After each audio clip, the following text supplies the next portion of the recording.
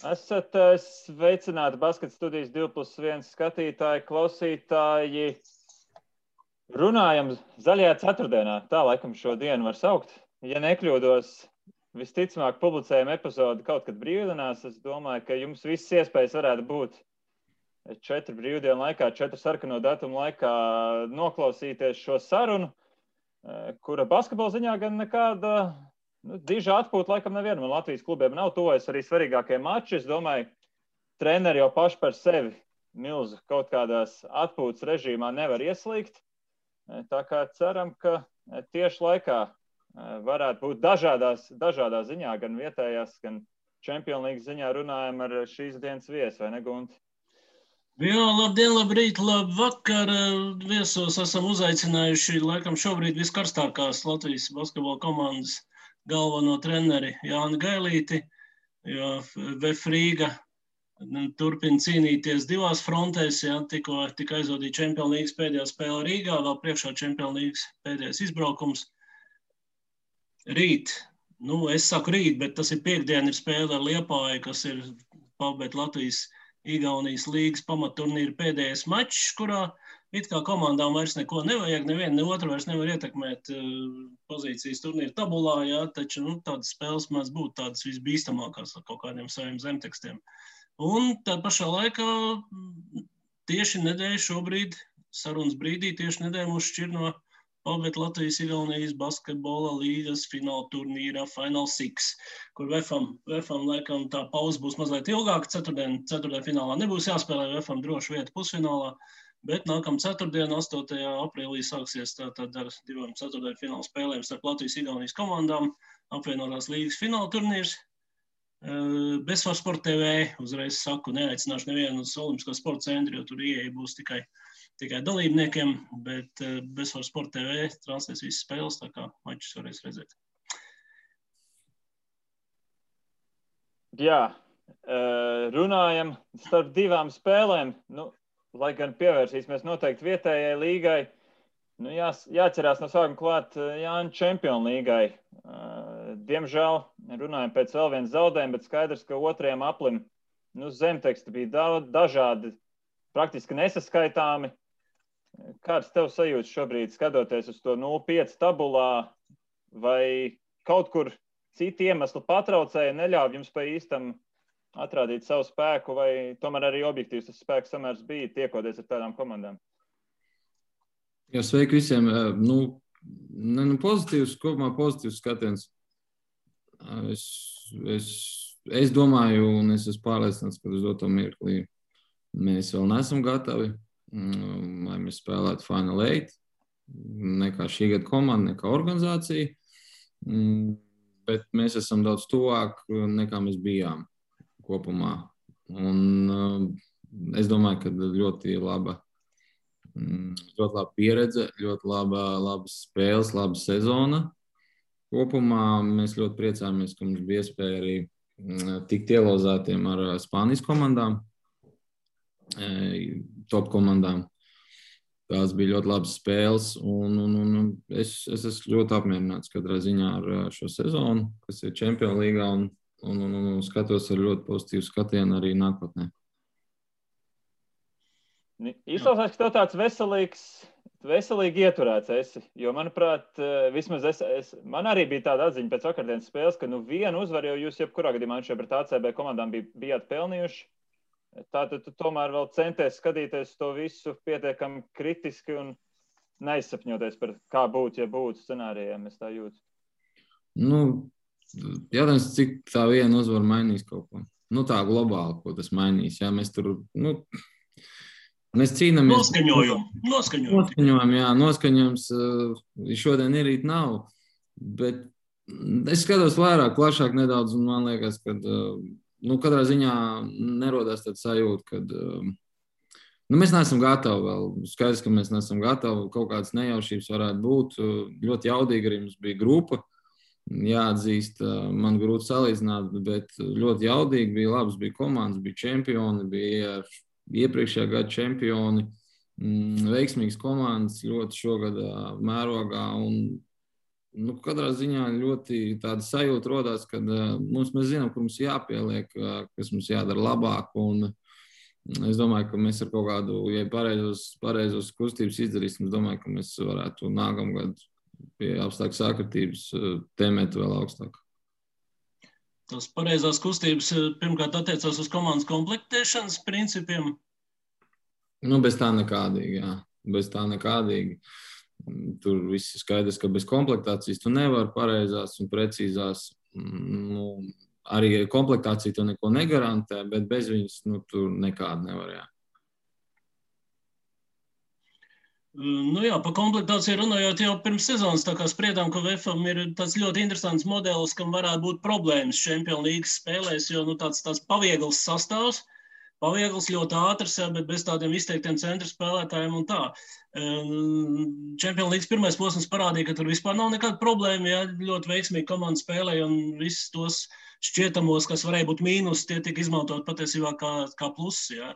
Otrajā posmā arī tas spēļu saturs vismaz pirmā spēle man pārsteidz, godīgi sakot, jo es gaidīju, ka no Spānijas komandas būs tāda ka viņi pārsvars izpaudīsies vairāk. Ja. Tomēr jums izdevās veiksmīgi turēties pretī.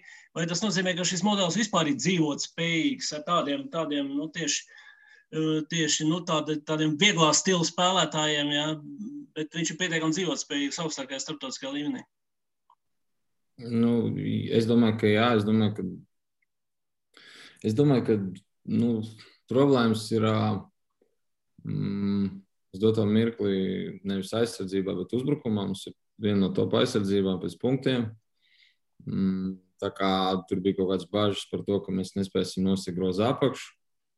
Tad vēl vairāk mēs mainamies, jā, mēs atdodam vēl vairāk grozu apakšu, respektīvi, jā, un es tur neredzu, spriežot pēc ielaistiem punktiem, spēlēs ar Burgas un Tenerife, kas ir uzbrukuma tendēts arī komandas, spēcīgs uzbrukuma komandas ar augstu potenciālu, 64, 70, vakar 77, abās spēlēs. Jā. Tas ir viens no labākiem rezultātiem, ja mēs skatāmies uz visu sezonu pret šīm komandām. Uzbrukumā mums ir liels problēmas ar metienu realizāciju.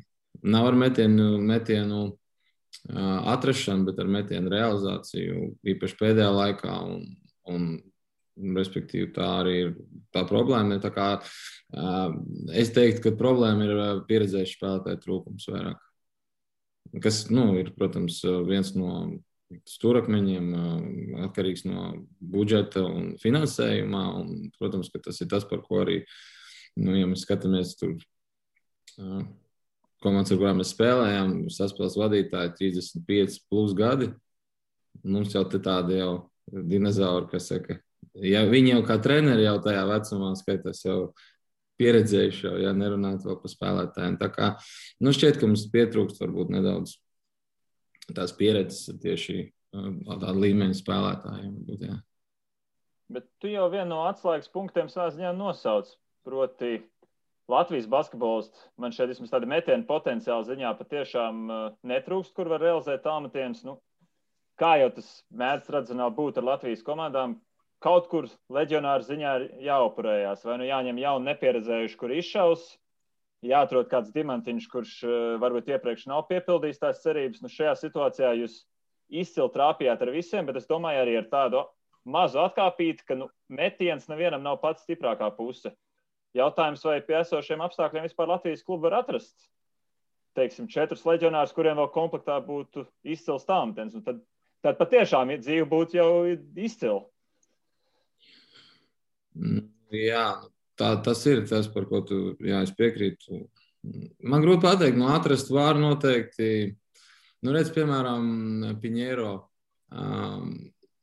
Viņš bija ļoti, joprojām ir ļoti nozīmīgs spēlētājs, jo viņš var aizvietot gandrīz jebkuru traumu, jebkuru covid. Jā, viņš ir multipozīcijas spēlētājs un bija pat spēles, kad viņš, respektīvi, pirmās pozīcijas funkcijas pildīja.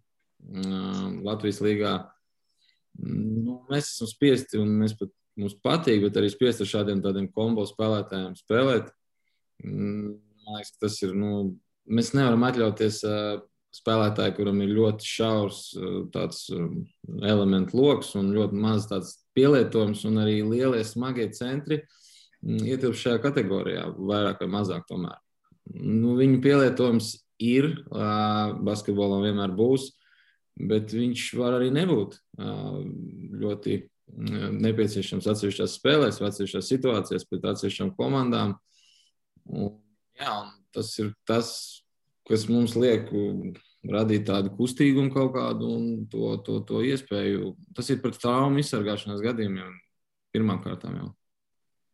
Es Piņēro saistībā piebildīšu, man bija tāda sajūta, ka pret Spānijas komandām apzināti devāt sekt pirmo numuru, jo zinājāt, ka pirmais spēles ar 5. sanāks mainīties. Sanāk tāda unikāla situācija spēlēs, kurš šeit saspēles varītājs vēl apzināti tiek deleģēts sekt centrus. Savā ziņā pat pietiekami rats piemērs basketbolā. Mēs esam... Mēs darbojamies destruktīvi. Mēs mēģinājām izjaukt to, kas ir pretiniekiem. Tās sistemātiskas komandas divas ļoti un ar izteiktiem. Visi zina, ko viņi darīs, un tāpatās neviens viņus nevar apturēt. Ja, un tāda destruktīvas darbības atkarībā no mūsu sastāvā atļāva mums, jā, tā tieši tā, kā tu pieminēji. Jā, bet tu pieminēji traumu gadījumos, ka nav īstās drošības rezerves. Vai nav jāpaplašina šis te riska zona, jo teiksim, piemēram, Kristers Zoriks, jā, pirmajā posmā izcila metienu precizitāte, tagad metienu precizitāte, es nepaskaties ciparus, es domāju, ka viņi nav traģiski, jā, bet viņi ir sliktāki, kas es pieļauju, ka saistīts kaut kādām sportiskās formas svārstībām sezonas laikā, jā, un tāds pašas svārstības bija arī ārzemniekiem, un respektīvi tikko kādam no līderiem drusku sākās problēmas ar formu, jā, tā īsti nav kas aizvieto, un viss tas komandas uzbrukums arī uzreiz kļūst mazāk zobains, vai ne? Jo jūs jau spēlējat faktiski, cik bija 8 spēlētāju rotācija, jā, labākais mačos bija 9, kamēr viss bija ierindā. Bet te laikam ir tā problēma, jo varētu spēlētājs vairāk palīdzēt arī būt drošāk, vai ne? Tas ir, jā, mēs esam, protams, vairāk atkarīgi no atsevišķu spēlētāju traumām. Tas ir formas kritums. Es pat neteiktu, ka tur kādreiz formas kritums tie ir kaut kāds mūsu gadījumā pārliecības kritums. Ja, tas nav fizisks kritums, jo principā basketbols nav fizisks formas kritums tāds ilgstošs sezonas laikā. Viņš vienkārši nav iespējams. Tas ir tāds emocionāls, jā, varbūt, un īpaši tas ir raksturīgs. Tā ir meistarība vairāk noturēt to augsto līmeni ilgstoši. Bet jā, ja pa Kristeru, viņš tā kā nezināms cilvēks bija sezonas sākumā. Arī pretiniekiem. Ja es, teiksim, spēlēju pret Zoriku un čalis no koledžas ir atbraucis ar 3 punktiem vidēji spēlē, un viņš sāk spēli sākuma sastāvā, varbūt rastos tāda ideja, ka viņš ir, nezinu, varbūt sponsoru dēls vai treneru dēls vai kaut kas tam līdzīgs, jā, bet tad, kad viņš sāk rādīt to sniegumu, viņš sāk respektēt vairāk un, protams, aizsardzību vairāk uz viņu koncentrējās. Viņš arī šādu garu sezonu, manuprāt, nav aizvadījis laikam nekādu. Un izskatās, ka tas nedaudz arī izpaužās, plus vēl izlašu spēles, kas ļoti daudz atņēma, es domāju, arī emocionālo enerģiju viņam. Tā kā tas viss kopā viņam rādīja ļoti tādu garu un interesantu sezonu, kur vēl nav beigusies un ir jāpabeidz. Ķībeles martā bija dažādas. Madsens šeit 19 dienas vispār bija izolācijā. Aigaram Šķēlem, arī laikam to scenāriju sezonai nevar smagāk sarakstīt ar visiem līklošiem, kas viņam gadījušies, vēl tur leģionāriem personīgas problēmas. Tāds psiholoģisks pagrimums bija novērojams komandā, vai puiši tika pāri un laukumā redzamais vienkārši ir vairāk no basketbola elementiem atkarīgs, nevis tur ar kaut kādām nesaistītām lietām, par kurām mēs tikai no malas varam spekulēt?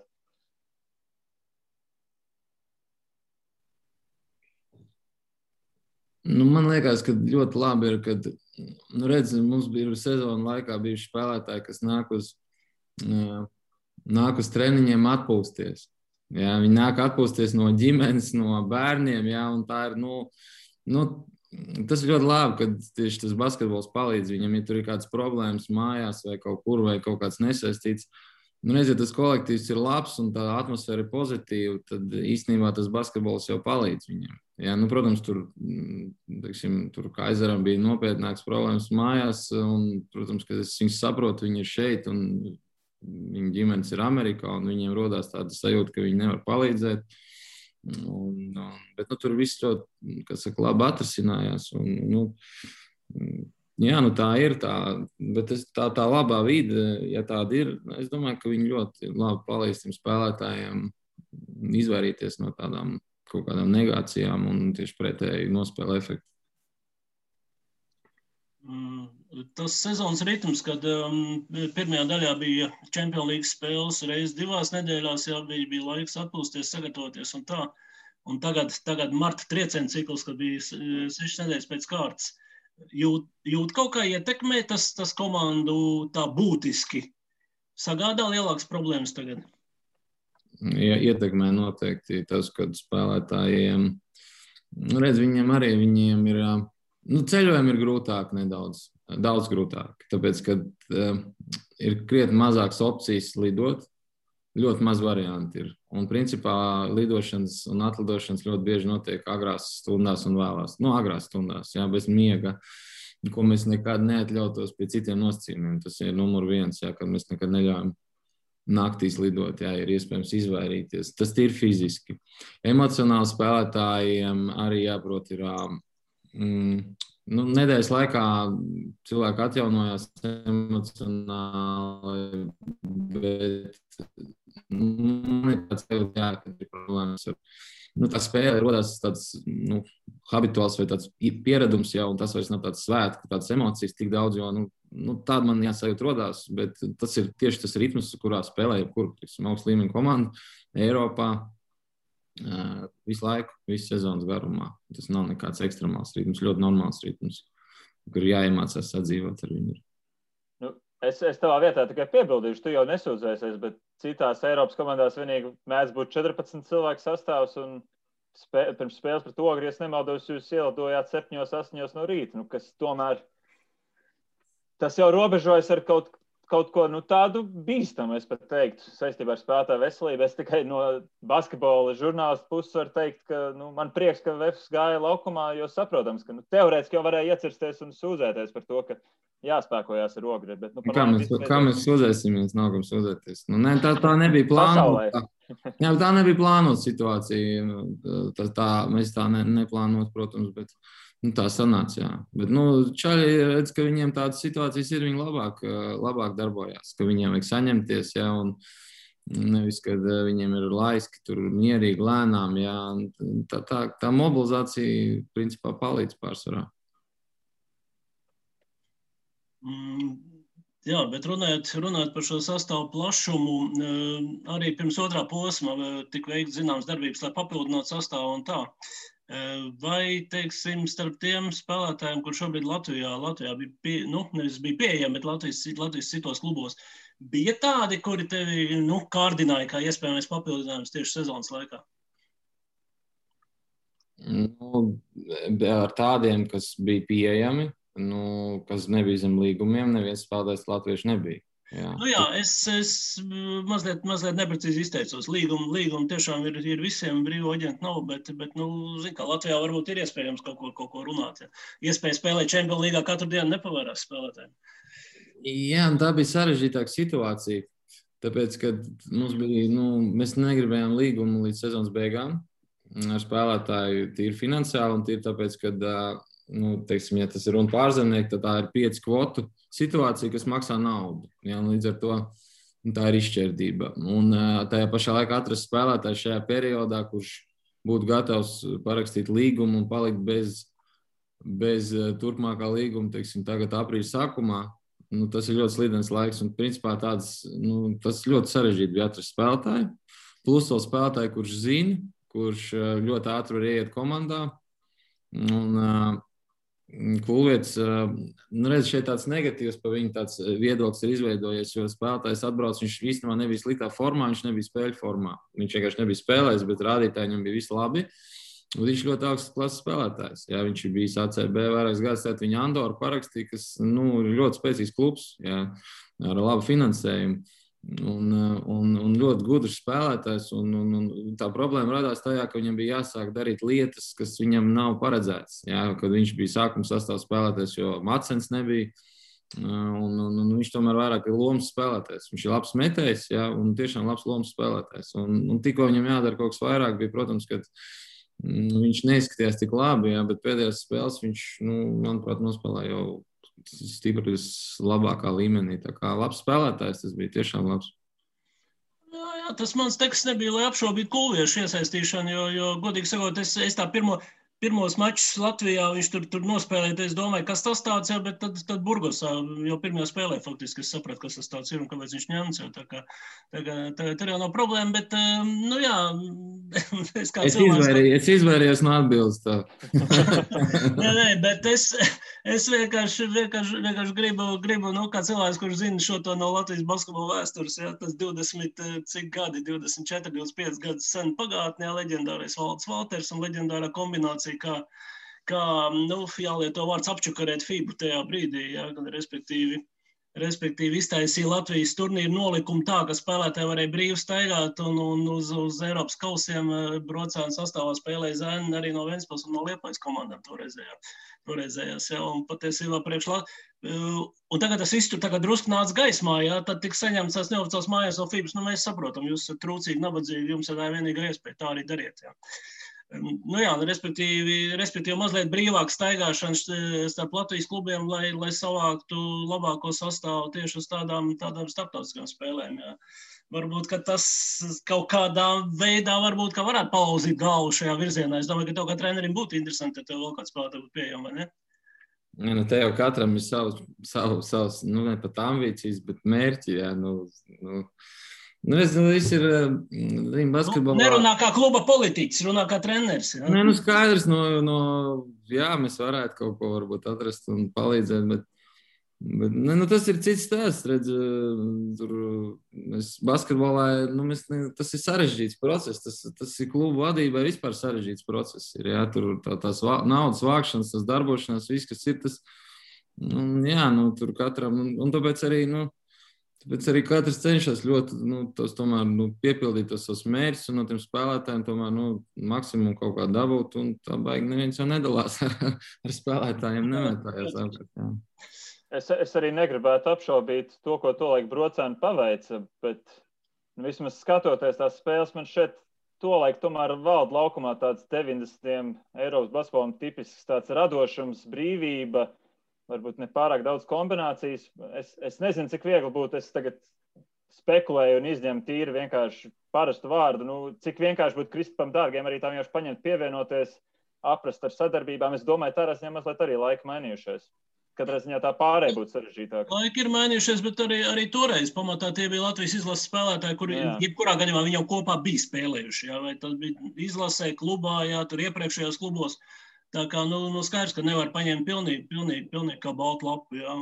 Un tā, bet labi, bet Jāni, tu jau teici, ka kopumā es apmierināts ar sezonu, ar to skolu, kā mēs esam izgājuši cauri. Kas varbūt ir tās lietas, ko izdosies paņemt, ko tu gribētu paņemt līdzi, bet atkal es teikšu, kā treneris, varbūt abstrahējoties no runām par naudām un klubu iespējām, jā, bet ko tu kā treneris gribētu paņemt uz nākamo gadu, jā, vai sastāvs, kaut kādas taktiskās iestrādes jau? Tas ir ļoti nozīmīgs moments saglabāt pēc iespējas labāko daļu sastāvu vairākus gadus. Tas ir tieši tas, kas nav izdevies un ar ko mēs nevaram lepoties un nekad arī. Šis ir tas moments, kad mēs varam uz to tiekties, vismaz daļēji. 5-6 spēlētāju kodolu saglabāt, tas ir iespējams un tas ir daudz. Piemēram, ja mēs runājam par tādu spēlētāju kā Kaizeru, viens ir varbūt, ko es viņu gribētu atstāt, otrs ir, kad cilvēkam ir 30 gadi, viņam ir, manuprāt, jaudīga sezona, un skaidrs, ka mēs nevarēsim konkurēt tīri finansiāli ar tādiem spēlētājiem. Ir atkal citi stāsti, kur mēs to varam. Jā. Tas ir primārais, saglabāt sastāvu, atrast labus papildinājumus, jo tā pieredze, ko tā komanda iegūst, viņa iet uz priekšu. Jā.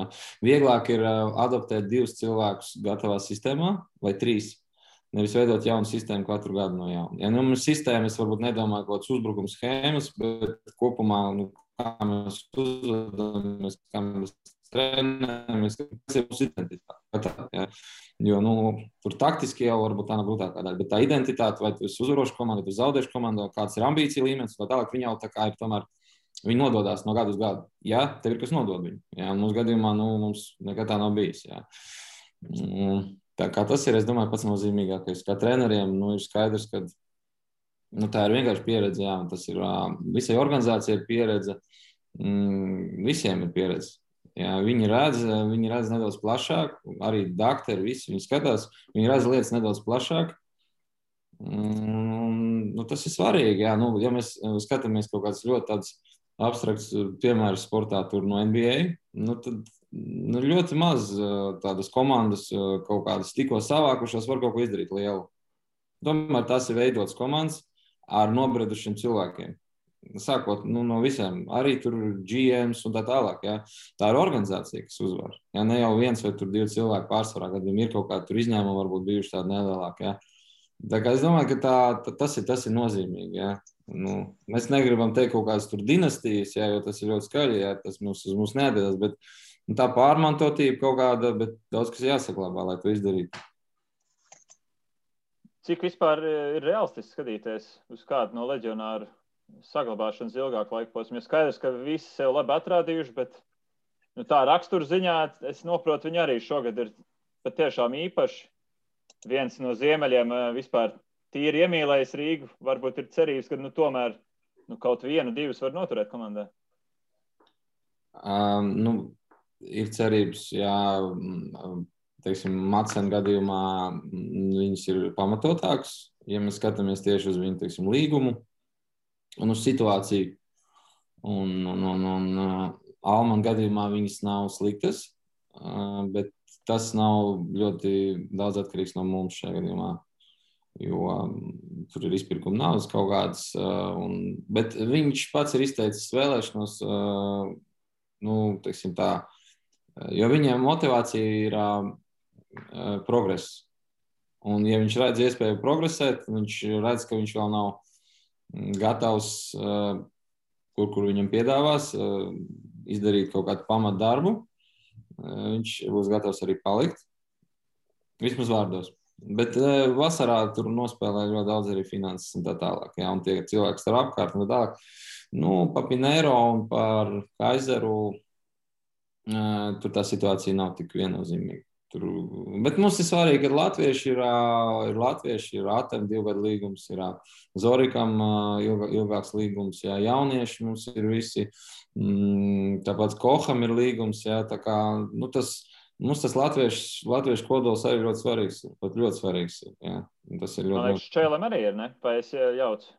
Mēs ar Aigaru, mums ir arī līgums, jā, arī ar nosacījumiem. Mēs viņu pagarinājām sezonas laikā, jā, tur ir nosacījumi un, protams, ka mēs saprotam arī Aigaru vēlmes parādīties, un šo sezonu viņam neizdevās. Tikko viņš uzņēma kaut kādu labākus apgriezienus, viņam bija kaut kas viņu piebremzēja.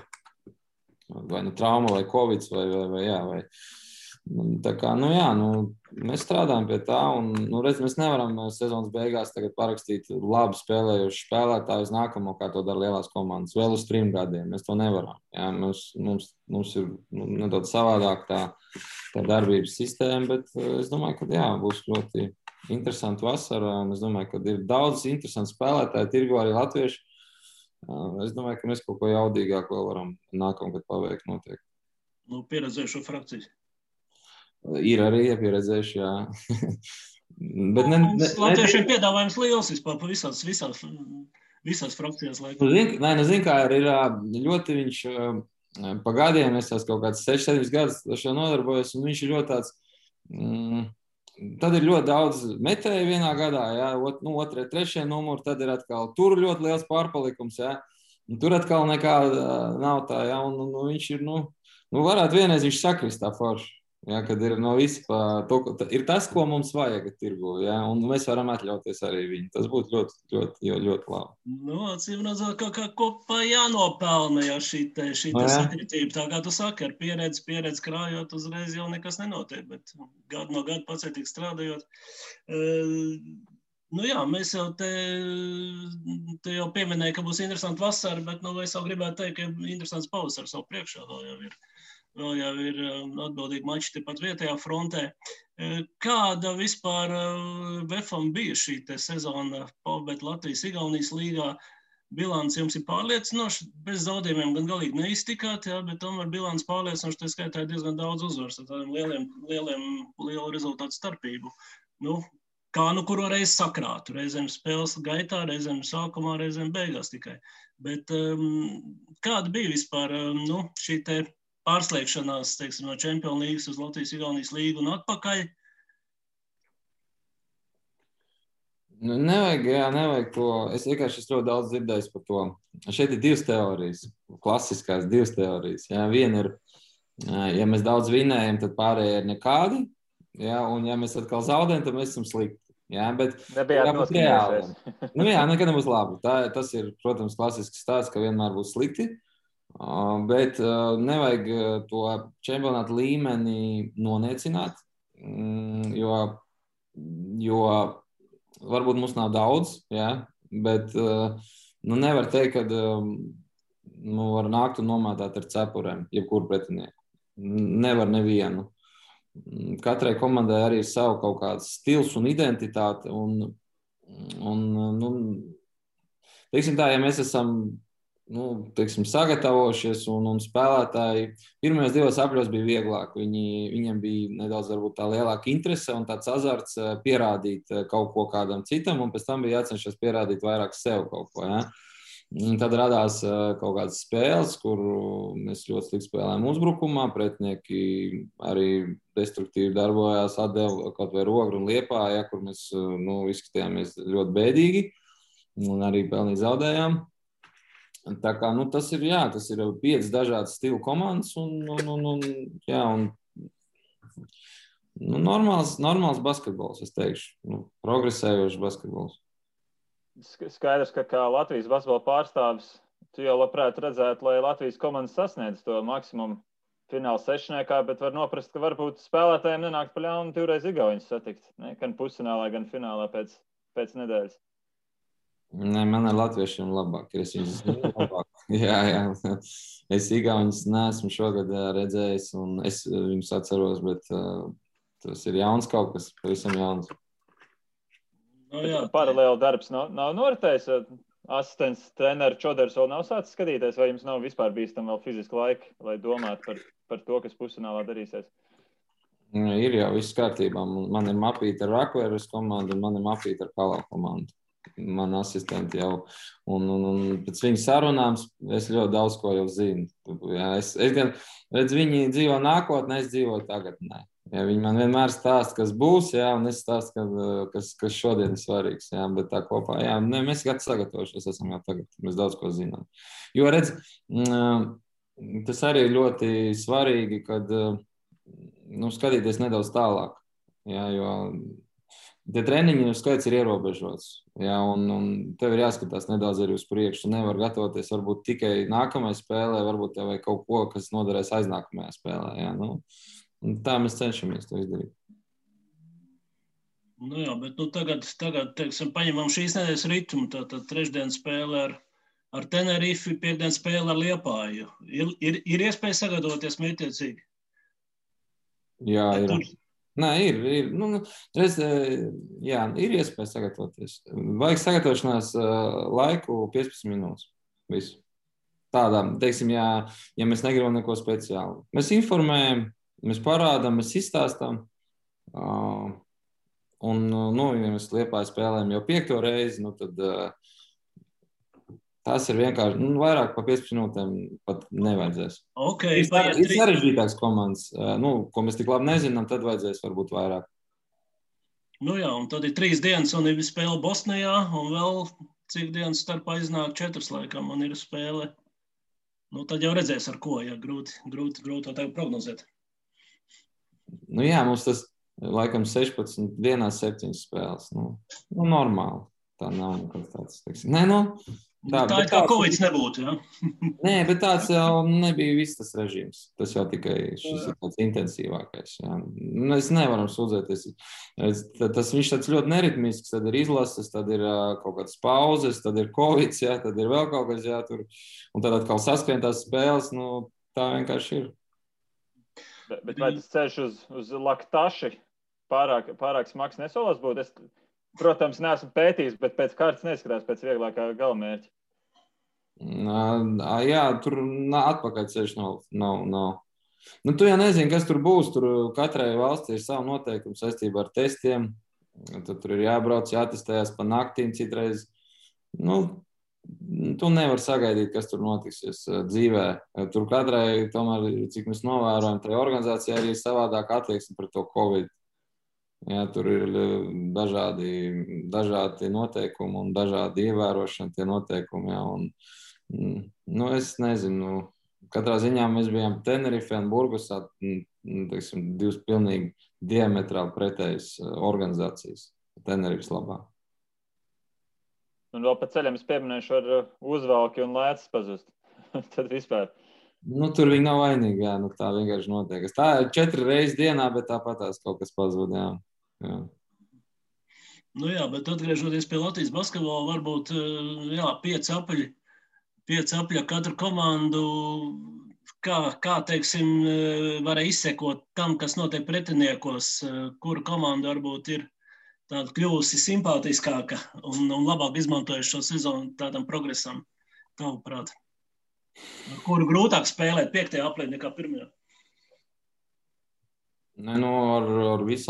Ar visām komandām, noteikti ar visām komandām. Ir kaut kādi tādi nelieli kritumi, kā piemēram Ventspils gadījumā, mums arī tādi kritumi, un Ventspils izskatās, ka ir kaut kāds neliels kritums. Spriežot pēc pēdējiem rezultātiem, ja mēs tā analizējam, bet visas komandas progresē. Jā, visas komandas redz ar laiku, viņas kļūst, jo vairāk komanda trenējās, jo vairāk redz, ko treneris grib izdarīt. Un ja nav traumas, un ja nav viss, tad tas treneru darbs tomēr vairāk parādās tieši šajā. Un arī sērijās, lielās sērijās ļoti daudz, kas ir atkarīgs no tā, cik spēlētāji labi prot uztvert informāciju. Jo treneris tomēr kaut ko vienmēr gribēs pamainīt, lai būtu tās katra tā nākamā spēle tomēr kvalitatīvāk.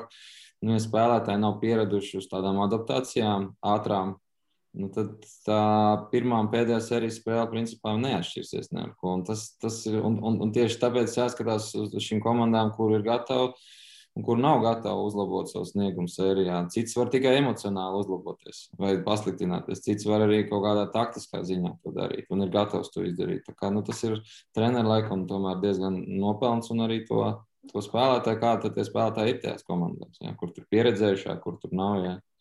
Bet komandas progresē viennozīmīgi. Es jau nekad neslēpu Latvijā ļoti, ļoti, manuprāt, spējīgi treneri.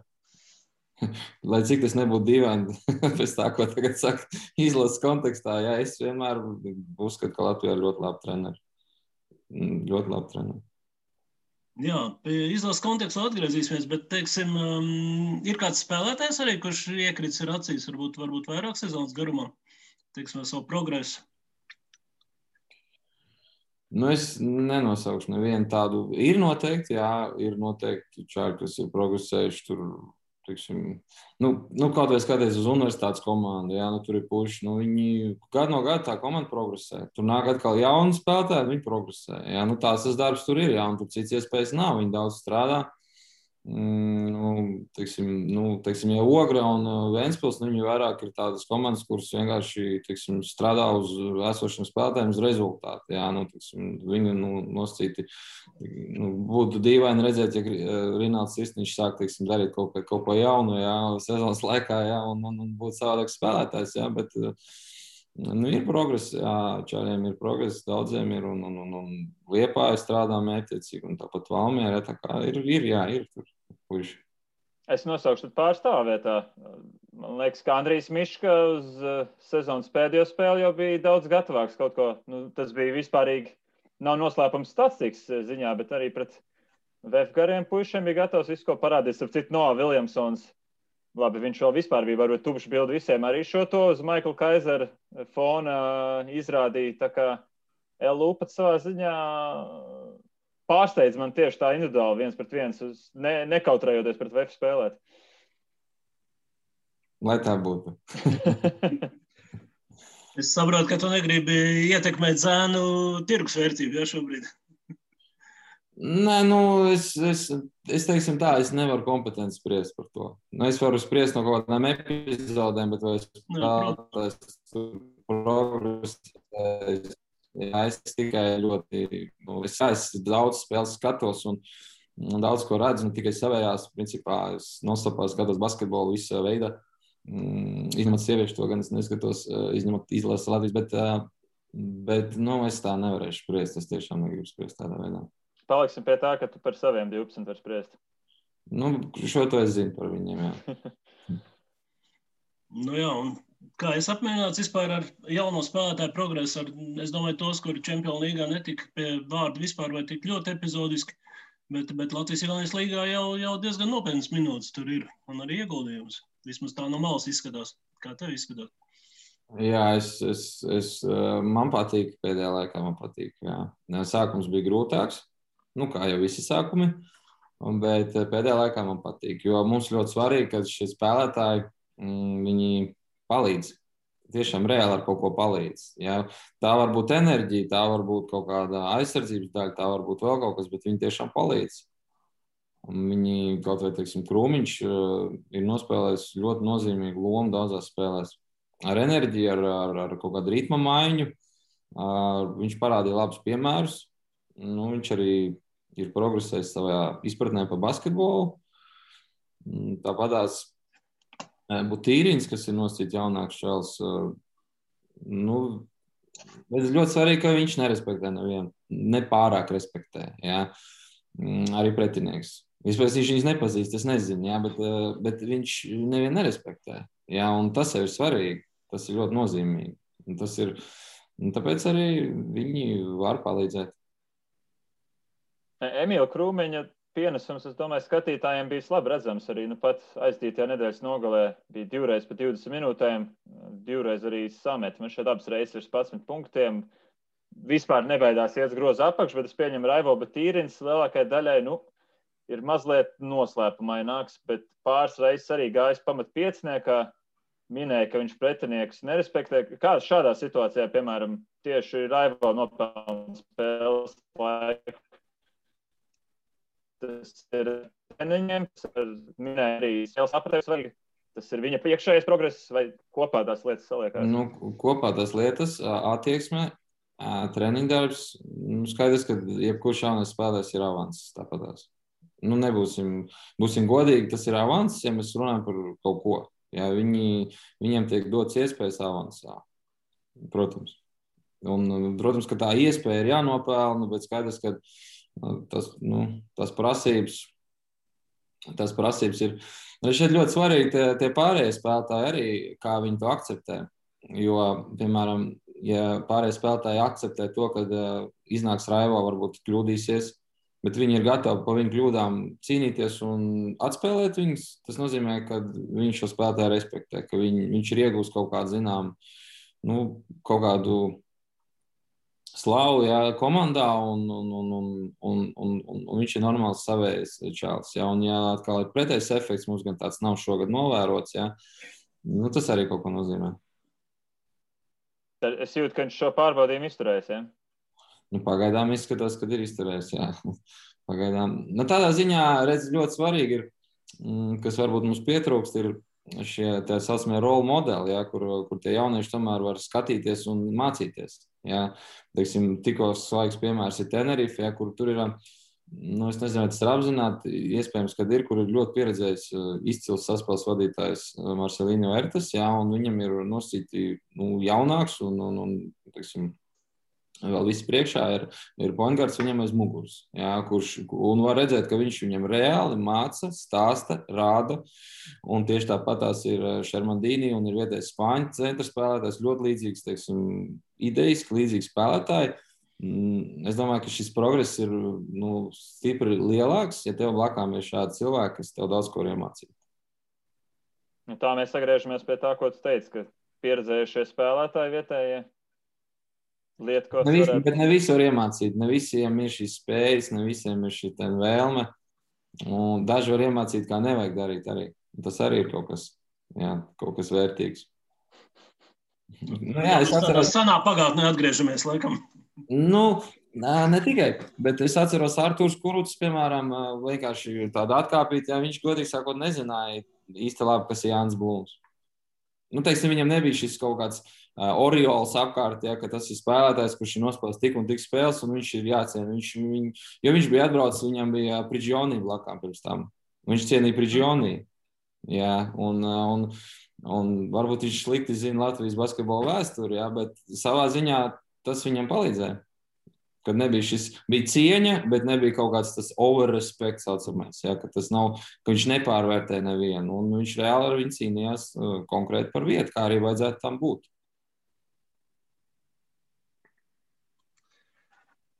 Jā, labi, es saprotu, ka tu neesi par finālu, Latvijas-Igaunijas līgas finālu Vefs pret Kalēvu, tu esi par finālu Vefs pret Ventspili vai pret Ogri, jā? Es esmu patriotiski noskaņots, tas vienmēr par saviem. Jā, ok, par patriotismu metam tādu mazu tiltiņu uz vēl vienu tēmu mūsu sarunai. Valstsvainības galvenā trenera izvēles process tuvojās oficiālam finišam. Izvēle jau ir izdarīta par labu itāliešu speciālistam Lukam Banki. Līguma parakstīšana vēl nav notikusi. Līgums tiks parakstīts arī Latvijas-Igaunijas līgas fināla turnīra laikā, kad Banki solīs atbraukt uz Latviju, iepazīsies klātienē. Tev ir bijusi vispār kāda darīšana klātienē, neklātienē līdz šim? Vai? Man personīgi nav. Es nekad neesmu par viņu spēlējis. Es esmu tikai redzējis, kā viņš ir, vada tā saucamās klīnikas basketbolu kaut kāds. Es esmu redzējis. Bet es neko vairāk nezinu. Jā, bet tas pirmais jautājums varbūt, gadījumā, ja Jānim Gailītim būtu jāizvēlās Latvijas valstsvainības galvenais treneris, kā tu to darītu? Kas būtu varbūt pirmie galvenie kritēriji? Ir ļoti grūts jautājums. Tas jau tur ir... Speciāli gatavoju, piedod. Jā, es saprotu, jā. Grūti pateikt, te jau viss ir ļoti vienkārši no malas. Vajag šito, tādu nevajag. Jā. Un tad ir dzīve un realitāte, un ko tikai redz tie cilvēki, kas ar to nodarbojās. Jo teorija un praksa, diemžēl, ir tendence viņi atšķirties, jā. Un pie tam ļoti stipri atšķirties. Un šis ir tas gadījums. Jā. Es kaut kādā ziņā tomēr stāvu par to, ka kad ir jādod, tā izlase tomēr ir tāda nacionāla lieta. Es tomēr vēl esmu tādā vecajā skolā, jā, tādā lietuviešu skolā, jā, kas tomēr uzskata, ka mums ir pietiekoši labi speciālisti, kas varētu arī vadīt izlasi paši. Mums nevajadzētu meklēt. Tas, ka kādam varbūt neizdevās, mums visiem kopā neizdevās. Jā, un vienkārši tajā mirklī bija konkrēts treneris, tā nav viņa neveiksme. Tā ir visi mūsu neveiksme. Jā, tas nav Štelmachers, tas nav Vecvagars, tas ir visi mēs. Jā. Un mēs paši arī varētu parādīt, ka mēs arī visu kopā varam. Jā, un kurš tur vadīs, nevadīs, tas jau ir cits jautājums. Jā. Tā kā es esmu vairāk par to, ka, manuprāt, joprojām ir cilvēki, kas var vadīt Latvijas izlasi, un tās runas, ka tur nav un vajag ņemt citus, un es viņam ne īpaši piekrītu. Man liekas, ka ir savējie. Jā, atkal pašķirstīsim Latvijas basketbola vēsturi. Bija tāds gadījums 90. gadu vidū, arī krīze, arī neveiksmes svarīgās spēlēs. Arī sajūta, ka īsti nav līderis starp treneriem, kurš varētu to darīt. Viens līderis bija Armands Krauliņš, toreiz viņš strādāja ārzemēs, nebija pieejams, tur kaut kas bija atteicies, tikko arī strādāt, tur kaut kādu iemeslu dēļ, jā, un tā.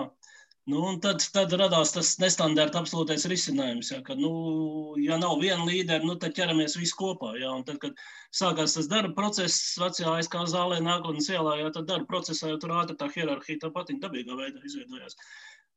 Bet, kā teikt, jaunais kolēģis Reinis, toreiz bija cits basketbols un cits treneri, un arī treneriem bija cits stils. Ja? Tagad kaut kas tāds būtu iespējams, ka, treneru arotbiedrība sanāk kopā. Veči, kas ir tagad? Mēs 6 paņemsim un tagad parādīsim, ka visi tie mūsu heiteri kļūdās. Es gribētu to redzēt, jā, es to gribētu redzēt. To vajadzētu piedalīties. Es gribētu sākumā redzēt treniņu, es gribētu redzēt sapulci. Noteikti tur būtu kaut kāda izloze treneru starpā, kurš ko dara konkrētajā dienā. Jo, skaidrs, ka jebkādai lietai ir hierarhija. Ir viņi. Ir neformālai līderi. Tu man var nosaukt kā galveno treneru, bet varbūt vadītājs ir kāds cits. Jā, un tas ir viss ok. Bet, laikam jau tāds modelis. Te redz, tomēr sports ir situācijas, varbūt ne kritiskas, bet tomēr ir jārēģē ātri. Ir jāprot orientēties ātri zem stresa, jā, un zem emocijām. Tur ir jābūt vienam ģenerālim, ne tādam ģenerālim, kā mēs runājam par ģenerāli, ja, bet kopumā, kurš pieņem lēmumu ātri. Tur nevar apspriesties brīžiem, ja, tur ir laiks 20 sekundes varbūt runāt vienam ar otru, bet tur jāpieņem lēmums. Es to nevaru iedomāties, bet varbūt, ka tas arī kaut kāds risinājums ir. Jāpapildina Gunti klausītājiem Zeltiņš, Bolvačovs, Višņevits. Es nekļūdos. Nē, Pēters Višņevits bija tas, kurš bija atkāpies, pēc kura atkāpšanās sākās visu tā krīze. Tur bija Jānis Zeltiņš, Nikolais Bolvačovs, tur bija Induls Možeiks. Atvainojos. Tur bija Inārs Vāver kaut kādā brīdī piedalījās, tur bija Igors Migalnieks. Un pēc tam jau, kad šī sistēma tika padarīta uz kaut kādu vienu sezonu, ja tika jau padarīta bezmazā likumīgi, ja, tad arī Edvins Sprūdi piedalījās. Tajā brīdī, kad Liepāja pievienojās tā Latvijas... Bet man ir priekšlikums, ka mēs varētu tomēr to treneru komisiju ļaut viņiem vadīt izlasi. Ja viņiem, teiksim, bankīs likt nostartē, tad jūs viņus esat tiesīgi, teiksim, atstādināt, bet tad jums pašiem ir tālāk jāvada izlase, jā, visiem kopā. Tas viņiem būtu lielāka motivācija.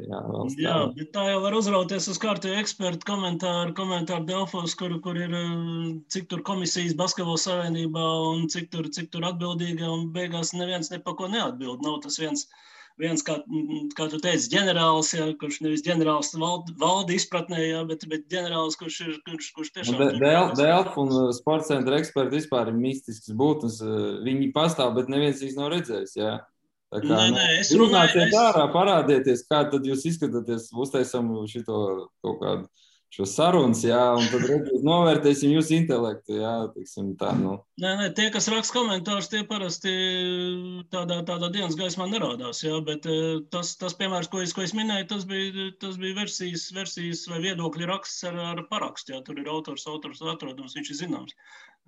Cits starp arī basketbolā šo to paveicis kā menedžers, jā. Tā kā, labi, tas tā, jā, bet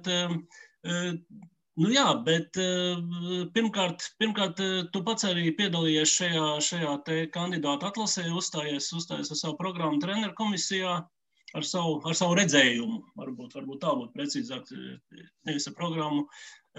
Principā, tu biji gatavs arī uzvarēt šajā, konkursā, atlasē.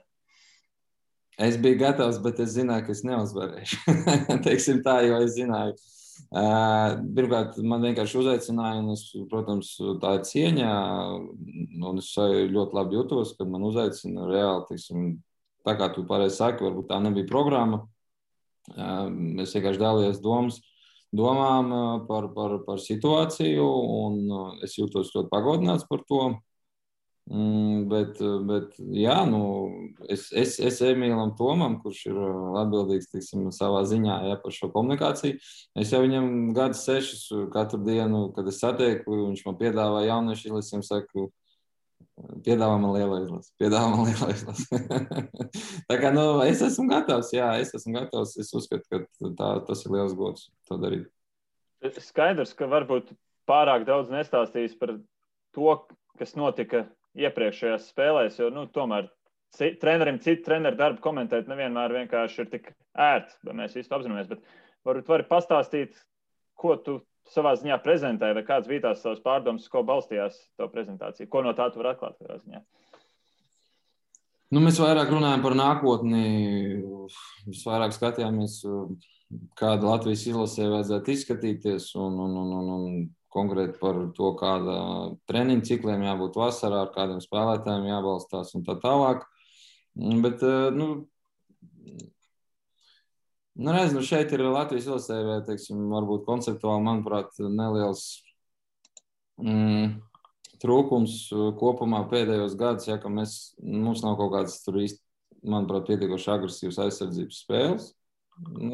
Teiksim, kaut gan mēs uz to būtu spējīgāki, manuprāt, mums ir spēlētāji, kas to var darīt, īpaši, teiksim, ļoti kustīgi lielie spēlētāji. Un līdz ar to mēs diezgan bieži, tomēr, manuprāt, veidojam spēli uzbrukumu. Kas var arī pievilkt. Jā. Redzu, kā spēlētājs, kurš iemet 40 cik punktus vienā no iepriekšējām spēlēm. Neesmu tiesīgs, kā saka, neko nevienam pārmest, ne par uzbrukumu, ne par aizsardzību. Ja.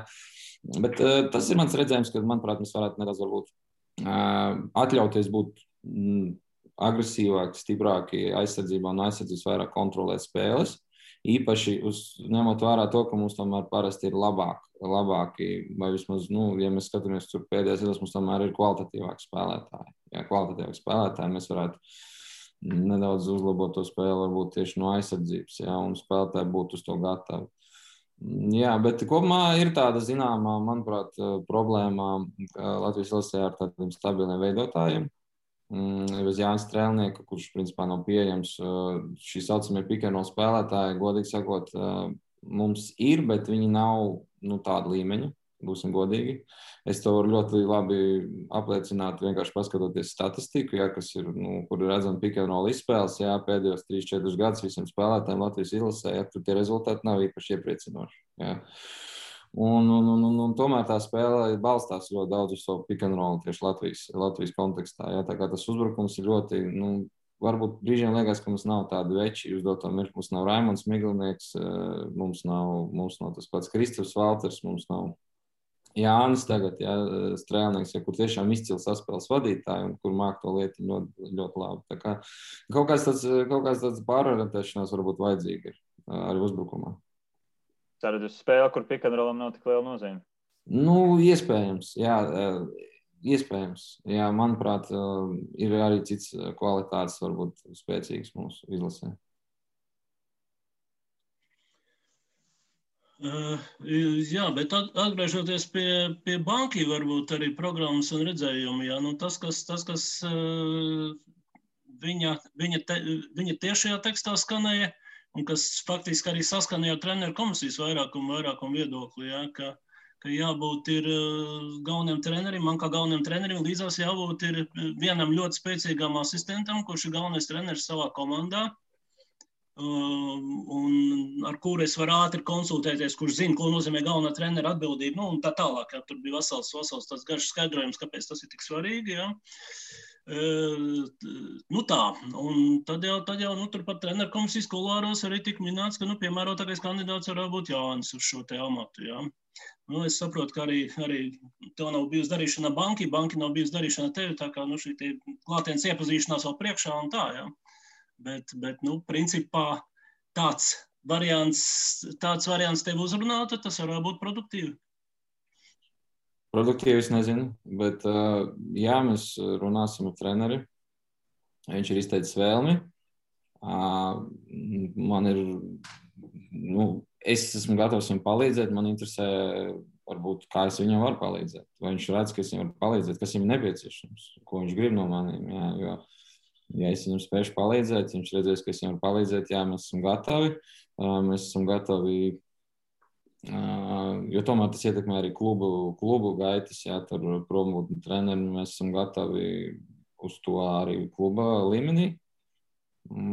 Tā kā jā, bet tas ir viņa, kā saka, rokās, un mums pirmkārt jāsaprot, varbūt es nevaru to, neprotu to, ko viņš grib no mani. Tad es viņam arī godīgi pateikšu, jā. Protams, jā, saruna niansēs, tas viss vēl ir priekšā, jā. Jādomā, ka tagad aktivizēsies viss process. Jā, bet es zinu, ka savā laikā tieši kad treneru vecvagari apstiprināja amatā, tad bija dažādas diskusijas arī dažādās Basketbola savienības vadības teiksim, līmenī par to, ka galveniem treneriem nav jāstrādā pa asistentiem. Galvenais treneris ir galvenais, un asistentam vajadzīgs cits kvalitātes, un tāpēc arī valsts savienības galveniem treneriem asistents jāmeklē starp tiem, kur ikdienā nodarbojas ar asistentu darbu. Kas man, zinot, mazliet no cits operas. Jā, Vākī viņam tomēr, manuprāt, vajag cilvēku, kurš to bildu var iedot arī. Viņš tomēr ir daudz lietas, ko viņš varbūt nezina. Tīri tāpēc, ka viņš nav no šejienes. Varbūt tas nospēlē to lomu. Man grūti pateikt, kāda ir. Es nezinu, nedomāju, tur asistents, tur ir kvalitāte vienkārši. Ja kāds ejot pa galveno treneru baidās ņemt spēcīgu cilvēku aiz muguras, un es ne pa sevi runāju, bet idejas. Tas jau nav kārtībā, jā. Es domāju, tieši vajag spēcīgs cilvēks aiz muguras, jo pretējā gadījumā viņi to nevar palīdzēt nekā. Jā, tas nav arī klubs, jā, kur sēž aiz muguras, varbūt kādreiz kādā klubā un tur zāģē un gaida, kad palaidīs vienīgā iespēja kaut kā tikt pie tās galvenā trenera amata. Jā.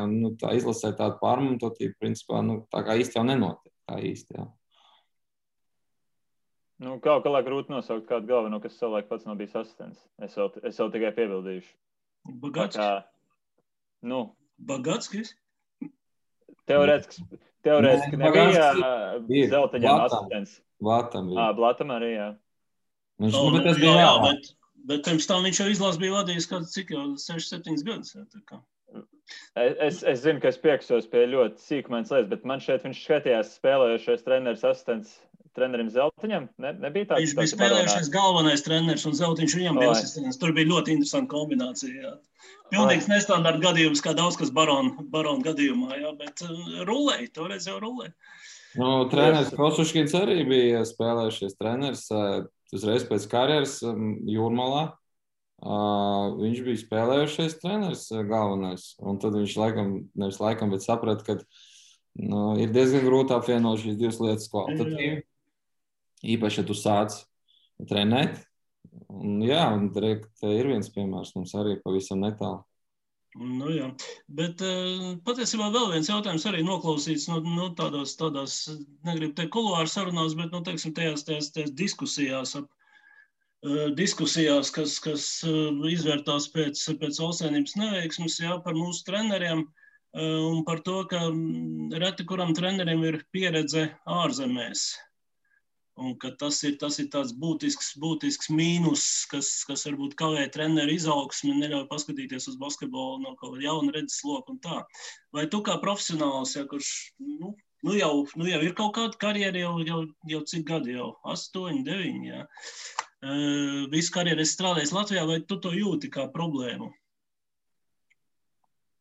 Noteikti, kad, ja tu jautājums ir cits, jautājums ir līmenis pirmkārt. Jā, visu cieņu varbūt, bet, ja es strādāju Krievijas superlīgā, tas ir otrā pēc spēka līga, jā. Tur vairāk ir dzīves rudījums, nevis kaut kā treneru pieredze tev nāks klāt. Jā, teiksim. Tas ir, manuprāt, ir tomēr, runāt par vērtu, tas ir Čempionu līgas klubs. Jā, un es neredzu nekādu, teiksim, jēgu iet uz līmeni vai kādu zemāku klubu, piemēram, tikai tāpēc, ka tas ir ārzemēs. Jā, te ir jāsaprot tā kvalitāte. Tas ir otrs fakts, protams, jo to ar labākiem spēlētājiem strādā, jo tomēr arī treneris daudz ko iegūst, jo spēlētāji māca treneri, viennozīmīgi. Ja spēlētāji īstenībā treneri var ļoti daudz no spēlētājiem nozagt, jo spēlētāji jau ir kā kaut kāds magnēti, viņi no tā viena trenera paņem kaut ko, viņi nes līdzi, un tad to var tā kā dabūt no viņa ārā, ja. Tādas mazās lietas pārsvarā tās ir.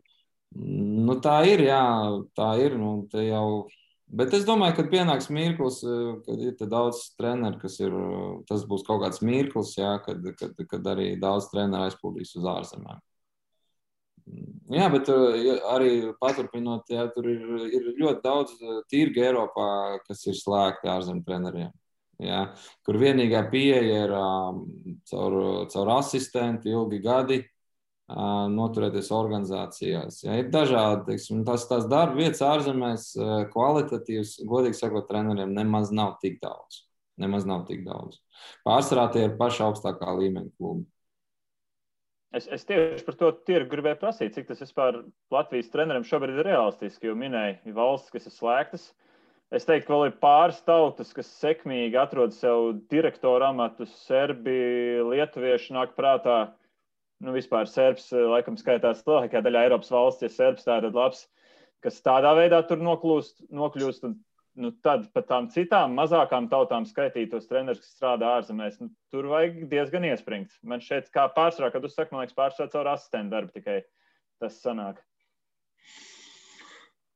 Piemēram, Francijā ir gandrīz nereāli. Ja tu nezini franču valodu, tad tur ir, principā, Monako ir, kas īsti nav Francija, un varbūt vēl kāda reta piemēra. Spānijā, mēs runājam pa augstākā tāda kaluma vietām. Ja mēs nākam šeit nedaudz to, Itālija gandrīz nereāli, tur ir gandrīz visi Itāļi, ja. Ja mēs nākam tuvāk, tad, protams, Vācija ir ļoti internacionāla. Polija ir salīdzinoši internacionāla. Ja. Protams, visas valsts, kas ir apkārt Krievija, ir ļoti daudz ārzemju treneru. Ļoti daudz, ja. Ir vietas, protams, kur strādāt. Ir vietas, kur var atrast darbus, ja. Bet es kā teicu, nevienmēr tas ir varbūt pats labākais, bet es domāju, ka trenerim tas nāks pa labu kaut kādā karjeras periodā noteikti. Pašam ir bijuši piedāvājumi pamēģināt? Man ir bijuši piedāvājumi. Pēdējos 2 gadus man ir bijuši piedāvājumi vairāk. Bet ne Champions League? Kaudžu? Ne Champions League, ja? Man bija, ne Champions League, man ir VTB piedāvājumi bijuši no klubiem. No VTB klubiem, jā. Bet mēs to nekad nesam, es domāju, ar cilvēkiem, ar kuriem mēs strādājam ikdienā no kluba, mēs tos neesam. Mums ir savi mērķi, kas ir varbūt, ko mēs gribam izpildīt. Mēs zinām, kas ir tas piedāvājums, kuru mēs nevarēsim atteikties, jā, bet tāds pagaidām, protams, ka nav bijis, jā. Bet mums ir savi mērķi, mēs ļoti lojāli skatāmies uz lietām un mēs gribam pastīties, vai mēs varam tos mērķus sasniegt. Tas mums ir ļoti interesanti. Un tas nav tāds īsts mērķis, tāds gada, bet nedaudz plašāks mērķis. Tā kā, tas ir tāds primārais. Tas mums ir interesanti. Kas no tā mērķa ir atklājams? Es saprotu, nevienam nav grūti paredzēt, ka Vefs cīnās par medaļām lokālajā mērogā, bet kaut kas Champions Līgā? Tas nav. Nē, mēs gribam izveidot. Tas nav tāds taustāms mērķis, ka 5. vieta tur, 3. tur. Jā. Mēs veidojam imidžu pirmkārt savai organizācijai, ja, kurš tomēr jāatzīst, ka es nerunāju par lokālu mērogu, es runāju par tādu aģentu starpā, spēlētāju starpā, kurš ļoti ir uzlabojies pēdējos gados. Jā, viņš ir dažādu iemeslu dēļ un dažādu soļu dēļ. Tāpatās respekts no lielajām organizācijām, kā tas ir FIBA un tā tālāk. Ja, un tas veidojās ar labu basketbolu. Ja, vai mums ir daudz jaunie spēlētāji, kas grib pie mums nākt, jo viņi redz, ka šeit var izaugt. Ja. Un šīs visas lietas, viņas nozīmē, ka mēs strādājam kvalitatīvi. Ja mēs strādājam kvalitatīvi, tas nozīmē, ka mēs varam sasniegt tos nosīt taustāmos mērķus, tās vietas. Un tas jau ir kaut kas varbūt cits, kur arī ir jāpaveicās, jāsakrīt nedaudz un tā tālāk un tā projām, bet tie ir priekšnoteikumi, ka mēs varam katru gadu mēģināt to sasniegt, nevis vienreiz 4 gadē, ja, jo mēs tomēr strādājam kaut kādā veidā, kā mēs to redzam profesionāli un pareizi un virzienā kaut kādā. Es jūtu, ka mēs sagriežamies apmēram pie mūsu kādas sarunas 15-20 minūtes, kad tu teici, ka Vefs vēl fināla astotniekam nav gatavs, un šī tad ir tā sadaļa, kas ir struktūras ziņā, organizācijas ziņā eksistētu, tad tas fināla 8 jau gluži vienkārši būtu tāds seks no tā, ka gadu laikā ir strādāts un ka tas viss eksistē, lai vispār tie panākumi būtu. Kaut kā tā, ja? Nē, es pateikšu godīgi, ir ļoti daudz gadījumu, nav ļoti, bet ir daudz gadījumu, kad ātrs panākums pēc tam izrādās ienaidnieks organizācijai. Nepelnīt panākumi, nejaušība, viena spēle. Būsim godīgi, ir arī situācijas, kad viduvējas organizācijas vinēja lielus titulus, ja, vienu titulu, ja. Bet kopumā tas neko labi nebeidzās, jo cilvēkam ir tendence, ja, kas saka, izlaisties, jā, un uzskatīt, ka viņš izdara labi, pats ja viņš nedara to labi, jā, un tā tas vienkārši ir, un organizācijai ir jānogriezt, ir jāizaug, un nebkurai.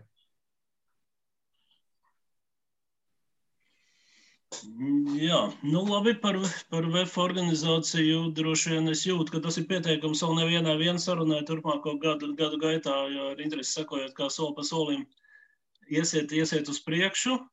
Bet varbūt valsts savienības sakarā varbūt izvilināšu mazliet konkrētāk. 23. gadā Latvija spēlēs pasaules kausa fināla turnīrā.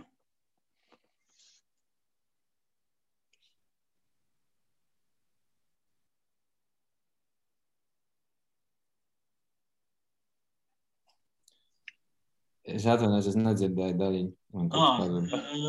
Jautājums, vai 23. gadā Latvija spēlēs pasaules kausa fināla turnīrā, un varbūt es uzreiz arī papildināšu, vai teiksim, tas būs likumsakarīgi, ja mēs tur spēlēsim? Ja mēs spēlēsim, tad pateicoties nevis to, ka mēs esam masveidīgi saražojuši spēlētājus, bet tādēļ, ka mums ir daži augsta līmeņa spēlētāji, un viņi ir uz vietas īstajos spēlēs. Bet nevis tāpēc, ka mums ir plašs, liels skaits ar augstu līmeņu spēlētājiem. Ne tāpēc. Vairāk nejaušības princips. Es sekoju līdz, cik ir basketbolistu valstī, kādas ir tendences, kas, protams, ir principā atkarīgs no finansējuma kopējā, un būsim godīgi. Latvijā klubu sports mirst. Viņš vienkārši mirst viņš pateicoties, teiksim, šim sponsorēšanas visiem likumiem, jā, pateicoties filozofijai, kopēji arī šo bagāto cilvēku filozofijai, jā, vērtībām, bet mirst viņš izņemot futbolu, kurš, dēļ tā, kas ir futbols, viņš nekad arī domāju, ka neizmirs, jā, tad tikai nejaušības principā basketbols mirst nedaudz lēnāk kā citi. Ja, un mēs joprojām varam izražot labus un spēcīgus lielus klubus, bet pagaidām ar šādu finansējumu un to sistēmu mums nekad nebūs plašs, pietiekoši spēcīgs vietējais čempionāts, līdz ar to arī spēlētāju skaits būs visai minimāls. Teiksim, no tā, ko mēs varam izlasīt savā. Tā, diemžēl, ir, un tas ir acīm redzams. Paskatāmies pēdējos 5-7 gadus, tas ir vienkārši acīm redzams. Tā ir, bet piemērs no citas sporta veida, Zviedrija olimpiskajā čempionu hokejā, viņam tajā brīdī, tajā komandā spēlē, laikam, 2 spēlētāji no Zviedrijas līgas, jo pārējie spēlē visu ārzemju klubos. Bet jautājums, vai līga bija spēcīga tajā gadā, un vai līga ir spēcīga? Teiksim, jā, jo kaut kā jau viņi sāk, tie čaļi tur līdz tām citām līgām tik. Sāk, jā. Jā, un tomēr redz, piemēram, man vienmēr oponents saka Slovēnija, kur tomēr arī vietējais čempions nav, teiksim, top, jā, kad viņi ir vinējuši čempionu titulu, jā, bet, paskatāmies uz tiem spēlētājiem, teiksim, Dončičs, nebūs laiks Slovenijā, ja nāks viņas laikā, un tur ir piesaistīts Randals, un tur ir vēl tāda sakritība, veiksmīgs darbs, jā. Jā, viņi uzvarēja, bet tas nav tāpēc, ka tur ir vietējais čempionāts ļoti spēcīgs. Bet tas nav labs piemērs, jā. Tas nav pareizs piemērs, ko mēs skatāmies. Jā, tā kā es esmu par, ko mēs neko nevaram izdarīt. Kā tā valsts attīstās, tā viņa attīstās. Kādas vērtības viņi redz, tādas viņas redz. Man ir ļoti nepatīkami skatīties. Es vispār nesaprotu. Teiksim, mēs gribam rezultātu, bet mēs negribam, mums nav finansējums. Ne jau mūsu organizācija vispār šim sportam nav adekvāta finansējuma. Nekādam sportam te nav. Tas ir vienkārši nonsens, manuprāt. Jā, es izteikšu minējumu, ka cik ir novērots, bet mazliet arī minot, ka Zviedrijā gan jau jauniešu sports ir pietiekami sakārtots un atbalstīts, lai eksistētu tiem visiem puišiem tramplīns. Hokejā pie tam, kas ir diezgan māciņām padāts sporta veids. Viņam nodokļu pārdali ir izteikti uz sociālajiem projektiem, un tā skaitā uz jaunatnes sporta atbalstīšanu, nevis uz lielā sporta atbalstīšanu. Jā. Un tad, jā, protams, kad Zviedrija jau spēlē līdz 18, 19, 20 gadiem, viņi spēlē pie sevis, tad pēc tam viņi aiziet. Jā. Latvijas nelaime jau ir tā, ka 15, 16 gados jau ir aizbraukuši prom talanti, un tad diemžēl ne visi izšķiļās svešumā tik labi, kā varbūt šķiltos šeit.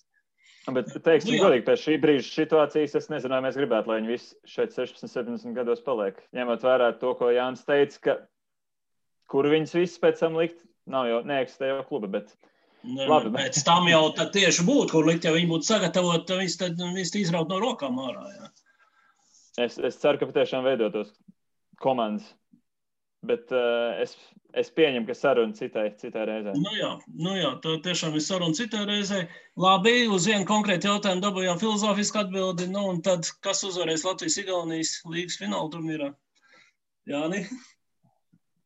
Man netaktisks jautājums. Filozofiskāk atbilde, ko man iemācīja atbildēt šādiem jautājumiem, kādreiz cilvēks, viņš teica, tu pats izdomāji šo jautājumu? Vai tev kaut pats pateic?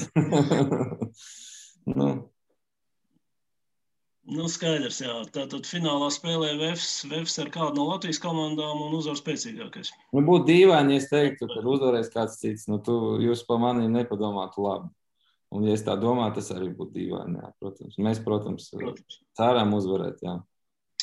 Nu jā, un tātad sakojam karstajai nedēļai dažādos televīzijas kanālos, tā skaitā Bezfor Sport TV, kas translēs visas PowerBet Latvijas-Igaunijas līgas spēles.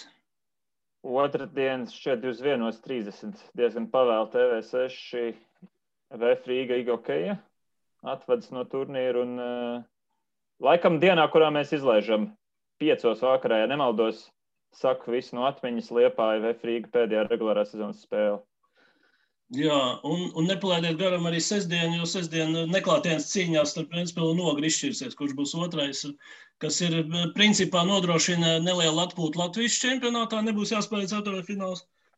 Nu, un arī noskaidrosies, ar kuru Igaunijas komandu, kur mūs iespēlēs ceturtfinālā PowerBet Latvijas-Igaunijas līgā, kas jau būs nākamā nedēļa, ceturtdien, 2 ceturtfināla spēles. Tieši tā.